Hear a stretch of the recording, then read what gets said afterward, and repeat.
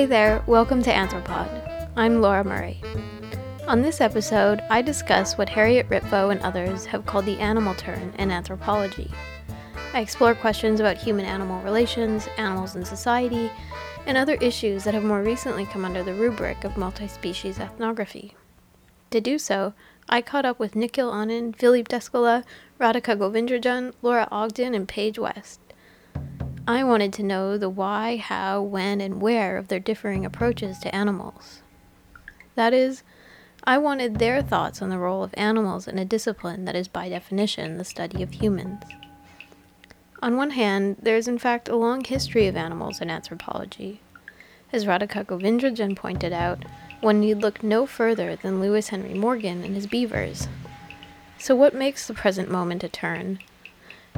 There are of course many ways to answer this, but our conversation focused on three key considerations. First, there's the intersection of anthropological approaches to animals with broader disciplinary changes. Second, there are the emerging ethical and political possibilities of ethnography. And third, there's the imperative to decolonize anthropology. So, when it came to the first subject on anthropology and its intersections, everyone had a lot to say. To start with, for Nikhil Anand, this was about the lessons of post-structuralism that can be carried forward in an era of intense environmental change. Here he is on the subject. As we find ourselves again and again and again in urgent environmental situations, the humanist framing with which we've theorized society and culture and politics feel somewhat incomplete or missing some things or some beings or some things or beings that are important to account for without focusing on how they are brought into human spheres of modes of reasoning and thinking through discursive practices, right? So I think that's kind of what brings these different turns to us now. But there's also something interesting that's happening in anthropology after and with post-structuralist thinking, which enables us to ask many of the questions that have been asked through the work of cultural materialists or anthropologists of the mid-20th century. But how might we ask those same questions having learned the lessons of post-structuralism, right? And so it's a generative time to return to those questions with the theories we've been working with since anthropology as cultural critique came into its own over the last 2 decades. So, for Nikhil Anand, it is about the way in which thinking beyond familiar dichotomies might afford anthropologists new insights about a world in ecological crisis. Laura Ogden shared this view. Here she is. I would say in anthropology traditionally, and one of the critiques of anthropology traditionally has been that anthropology has often understood the human as a kind of given, often a given that's white and male, and that what we've attempted to theorize is difference from white male as a kind of a given, and the sort of optics we've used to understand difference has often been culture, yet other things as well, race, gender, sexuality, etc. So these are the trajectories of difference that we have used in anthropology, and this has been, what we've done, what subsistence patterns, geography, place, all of these things we have used as ways of understanding the trajectory of difference from a kind of set, a logos that is white and male. Right. Now, what I think more contemporary interest in the non-human does is that it says the difference in being human is not only along these traditional lines, but it's very much also constituted through relations with other species and beings. And I think this interest now, which sometimes gets marked as multi-species ethnography, that interest comes from, I believe, a broader concern about the kinds of ecological crisis we're seeing and the ways in which ecological crisis is absolutely transforming the communities we've traditionally cared most about in the world. And so, for me at least, there is a politics and ethics to my interest in multi-being ethnography, and that is when we begin to understand the human is not somehow abstracted from other life, and begin to take seriously theorizing the ways in which we are not abstracted from other life, then I think it produces moments of care that are different. And that's my goal at the end of the day, is to produce a kind of hesitation about how we are what we are, to, I hope, evoke a kind of care for the world and for life that's much more broader than the human.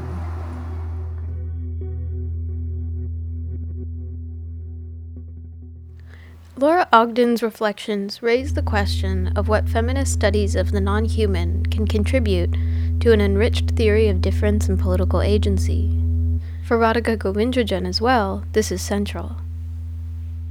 I'm currently working on a book manuscript that was based on my dissertation fieldwork, and that looks at human-animal relatedness in the Indian Himalayan state of Uttarakhand. And I'm interested in understanding what it means to live a life that is knotted with other lives, for better or worse, and how such knots come to be tied. I am using the concept of relatedness, which was offered, among other people, by the anthropologist Janet Karsten as an alternate to kinship. And I use that to capture the myriad ways in which the potential and outcome of a life always and already unfolds in relation to another life. And in taking these human-animal entanglements in that region as constituting forms of relatedness, I'm acknowledging that one is not made alone, but through the enactment of relationships, both desirable and undesirable, with a host of other beings whose paths crisscross one's own in ways that defy the integrity of bodies and subjects and communities. Generations of feminists have questioned the naturalness of relatedness, and the naturalness of ties between kinship and biology, sex and gender, family and nation.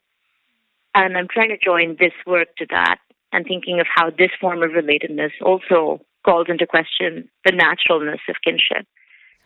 Like Radhika Govindrajan, Nikhil Anand is also concerned with how Enlightenment-era definitions, or rather fictions, of the human obscure realities about the social world and beyond. Here he is on the subject. Well, we've long pretended through humanist framings of the environment or the world that is more than human or non-human, that we have control over the environments that we make. And of course this has just been a fiction, it's never actually been the case, but that fiction is becoming increasingly untenable to maintain. And so if these terms descend to the human and think of the human being as itself a relational mode of existence, then the terms to animal studies or technopolitics brings the vital activities of non-human others into the frame of analysis in a way that is both humbling and also, I think, more honest about the worlds that are both of our making and beyond our control.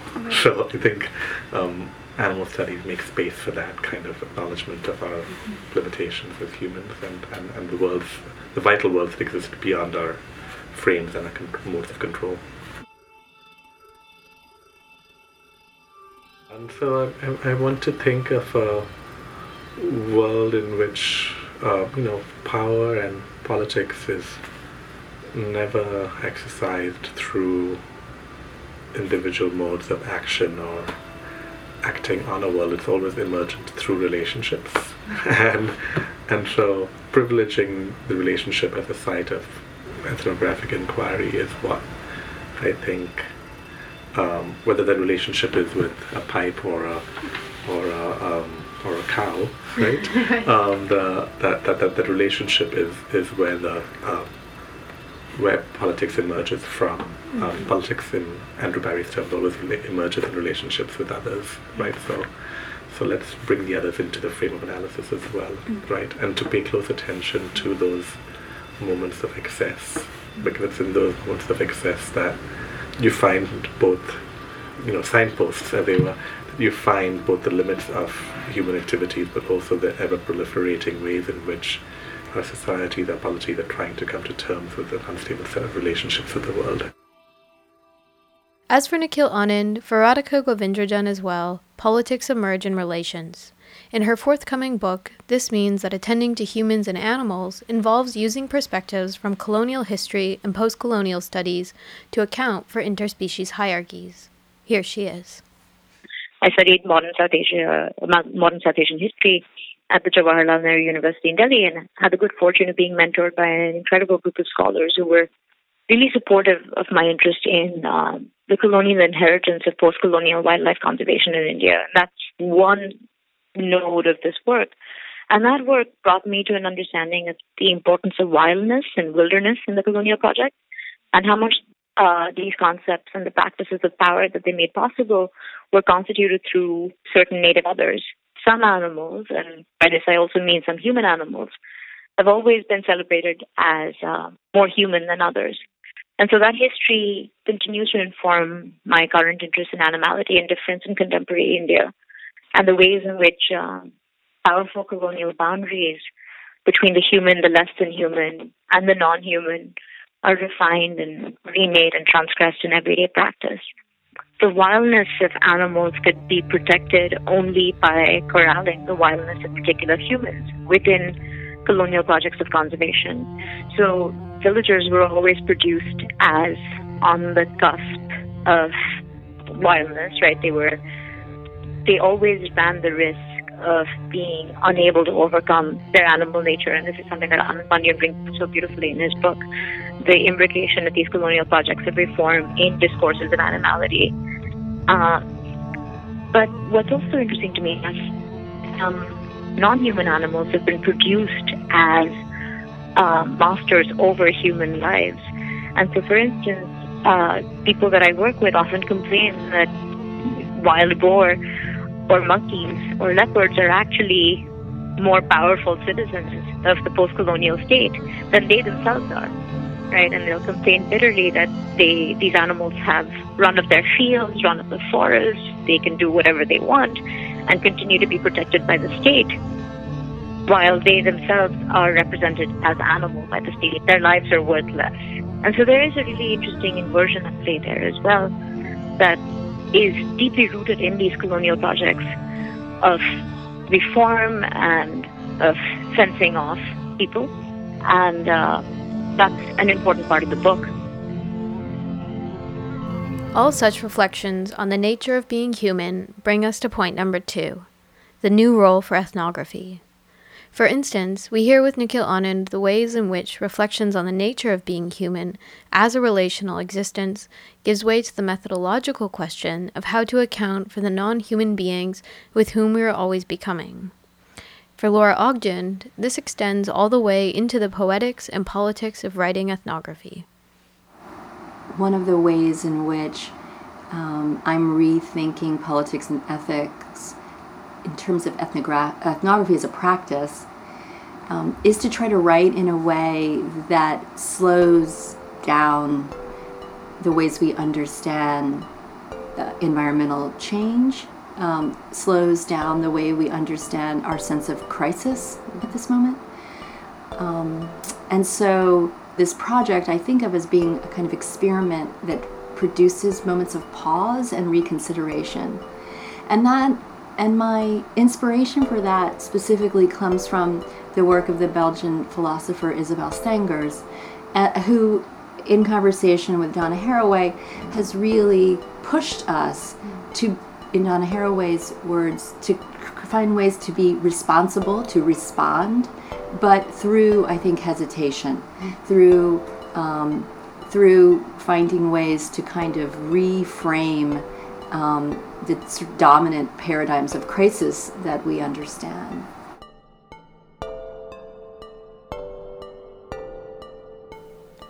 Nikhil Anand speaks of excess, and Laura Ogden speaks of hesitation. Both do so in ways that reinvigorate what ethnographic practice might offer. For Radhika Govindrajan, it is about smallness and specificity. Here she is. We speak so generally that we often lose sight of smallness and particularity. That goat, this monkey who has a ear bitten off, the cow who likes to gore people who walk by her. And I think it's hard to grasp, no matter how imperfectly, the intelligence of animals, their capacities for language, the richness of their emotional experience, when one speaks of them only in the abstract animal, or is always part of a collective. And so Hugh Raffles has this great piece in Stones, and I often think about his words in Stones as a good way to think about animals as well. And he says, you have to think about a particular animal as animal. So he does this for Stones, but let me paraphrase him. A particular animal as animal, the animal, and an animal, a process that forces us, as he puts it, to reimagine scalar relationships. And so in the book, I'm constantly trying to move between these different scales and trying to track the doings of particular animals. And ethnography is a huge part of that, because you immerse yourself in the lives of animals much as you immerse yourself in the lives of people. You know, you spend long periods of time with them, you observe their preferences, habits, you talk to them through messages exchanged and gestures, as Donna Haraway puts it. And this is something that I think about quite a bit. How do you talk to animals, right? How do you communicate with animals, and how does that shape these relationships? So ethnography has been really important in helping me think about smallness and singularity. And some people argue that to do this ethnographically means to risk anthropomorphization. But I think that risk is worth taking. And it's a risk that allows us to recognize that there are other relationships that are possible. And Brian Massumi actually says, perhaps in embracing anthropomorphism, right, we might be able to move beyond our anthropomorphism as regards ourselves. Right? That we might actually recognize that we are not the only ones who are sole proprietors of language, thought, and creativity. And so I think that a productive and open ethnographic approach allows us to begin with the awareness that not all chasms are bridgeable, but it can also challenge our hubris and allow for good relationships and good lives. If anthropology might offer an antidote to human hubris, for Philippe Descola, this is also about the way in which ethnography offers the possibility of discovering one's conceptual toolbox to be incomplete. Doing fieldwork in Amazonia, as a result, made manifest to me, at least, that most of the concepts that I brought with me were inadequate to describe what I was observing. Society, nature, precisely. And this is, as all anthropologists, the kind of conceptual work I'm doing is basically not so much the result of a generalization out of fieldwork, but of the disquieting movements I felt in fieldwork when I measured how inadequate were the concepts I had brought with me to try to understand the local situation. The inadequacy or the misfit of concepts brought to the field is of key interest to many anthropologists. It's an interest that bleeds into the question of how categories describe and organize difference into hierarchies and other politically meaningful forms. For Paige West, to work in this way is to recognize that non-Western categories pertaining to humans and animals do not always or easily map onto such distinctions. Here she is on her long-term commitment to decolonizing anthropology. I, like many, have been pleased to see a refocusing on animals within the discipline of anthropology over the past 5 to 10 years. And I also, of course, as someone who has worked with Indigenous people for many years, been excited to see a return to an interest in what is called ontology and epistemology. But one of the things that I'm increasingly concerned with is the fact that the same old European theories of being and subjectivity and self and other that have been used traditionally to try and understand these things are being imported into this new turn, whether we call it the animal turn or the ontological turn. And one of the things that I've tried to do in my past writing and also my more recent writing in my newest book is think about what it would look like if we used indigenous theory to actually try and understand the relationship between people and their surroundings and the relationship between people and animals. What would it really look like to analyze something, be it archival material or ethnographic material or political documents, if we analyze those things through indigenous theories about the relationship between people and animals? Theories that think of animals as kin, theories that think of animals in very different ways than the European-derived epistemologies that we often turn to in cultural anthropology. You know, there are indigenous anthropologists from many of the places that these folks are writing about. And so why not turn to those scholars in addition to the other scholars that they turn to in order to illuminate new ways of understanding human-animal relations? There's a brilliant young scholar at Carleton University in Canada named Zoe Todd who writes about the relationship between humans and animals and writes about fish in these beautifully poetic ways from an indigenous point of view and really uses theory from indigenous communities to think through human relationships with animals. Kim Tallbear's another person who does this. Tai Tingan does this. There's just a range of scholars that are working on these kinds of questions within an indigenous literature. And it strikes me that anthropology needs to very seriously think about decolonizing this animal turn and this ontological turn, that we can't solve the problems with the same old theory and method. And that's one reason that I think we have to look outside of what's become the anthropological canon to think, okay, how do we think the assemblage of the now in a new way? And, you know, there are lots of anthropologists who are doing this, lots and lots of anthropologists who are doing this. And I just wish it was a little bit more widespread. Another aspect of the ontological turn that I find a bit concerning, which I find more broadly concerning within environmental anthropology and political ecology right now, is that there seems to be an increasing erasure of the work of women anthropologists. I spoke earlier about us needing to pay much more attention to the work of indigenous scholars.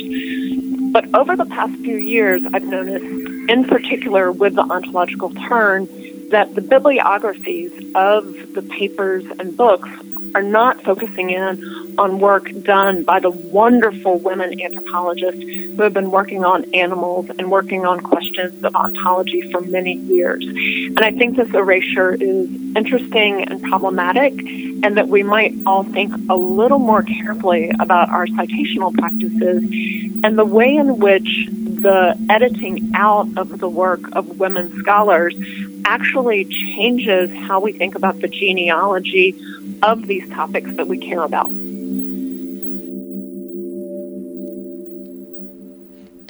In what will be the final clip of this episode, Philippe Descola echoes Paige West's commitment to decolonization and further reflects on what the stakes of doing so might be. Thanks for listening. My colleague and friend Eduardo Viveros de Castro uses the expression decolonizing anthropology of the Western thought, etc. This process of decolonizing is very important, but we have to decolonize ourselves also. It's not only the thought that we apply to other people, but ourselves when we are thinking about ourselves. And in that respect, I've been working the past two years on precisely what I call collectives.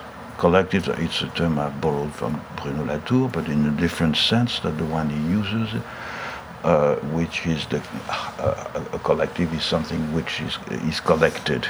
I find that collectives are the way that humans and non-humans form meaningful and efficient aggregates, which is composed of humans, but also of animals, of crops, of land, of specific places, And all these elements form a general socio-cosmic assemblage of elements.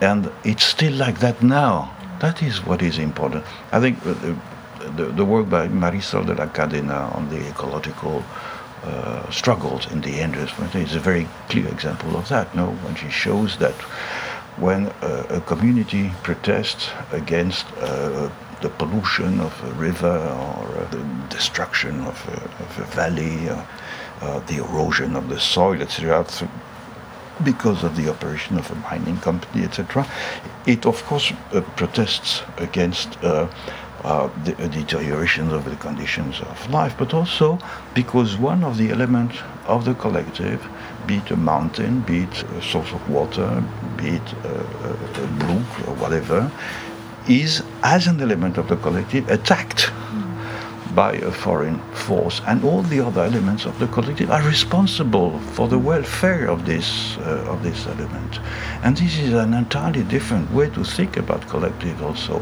So I think this is important in political terms, in the sense that we have tended with the Enlightenment to see a difference between societies as aggregates of humans who define their own conventions and their own attitude towards the world, and the rest, that is in the environment, nature, whatever you wish to call it. And this contrast has provided us with the tools that in the social sciences we use in order to understand non-Western people. But these tools are very Eurocentric. And so I think that the first step in a redefinition of the political action that we need to implement is the redefinition of what we are talking about in political terms as who are the agents.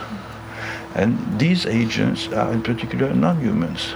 So this poses the whole problem, which is very common for a great many people the world over still. How are they represented? What voice do they have? What form of action or agency can they exert, etc., etc. All these are questions that are absolutely central for us. We cannot go on living as if non-humans, and when I mean non-humans, not only animals, but it's also the climate, it's the quality of the water, it's everything, the glaciers, etc. We cannot go on as if they were just part of our surroundings. They're with us, and they're with us, and we act with them, they act upon us, and so this interaction needs to receive some form of political expression. And so this implies that the anthropologists in that sense are in the forefront of the political struggle, because they are knowledgeable about these kinds of experience now. And so they have a very, I think, heavy responsibility in that respect.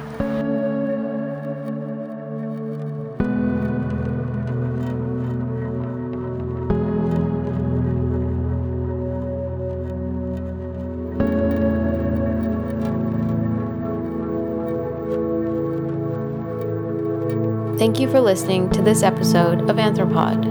These conversations initially sprung from the annual conference hosted by New York University's Animal Studies Initiative. This episode was produced by me, Laura Murray, and executive produced by Sean Firmage. Anthropod is the podcast of the Society for Cultural Anthropology, produced in collaboration with the American Anthropological Association. You can find more of our episodes at cullanth.org. If you have an idea and would like to produce your own episode through the guest podcasting program, do send a message to anthropod@cullanth.org. Thanks for listening.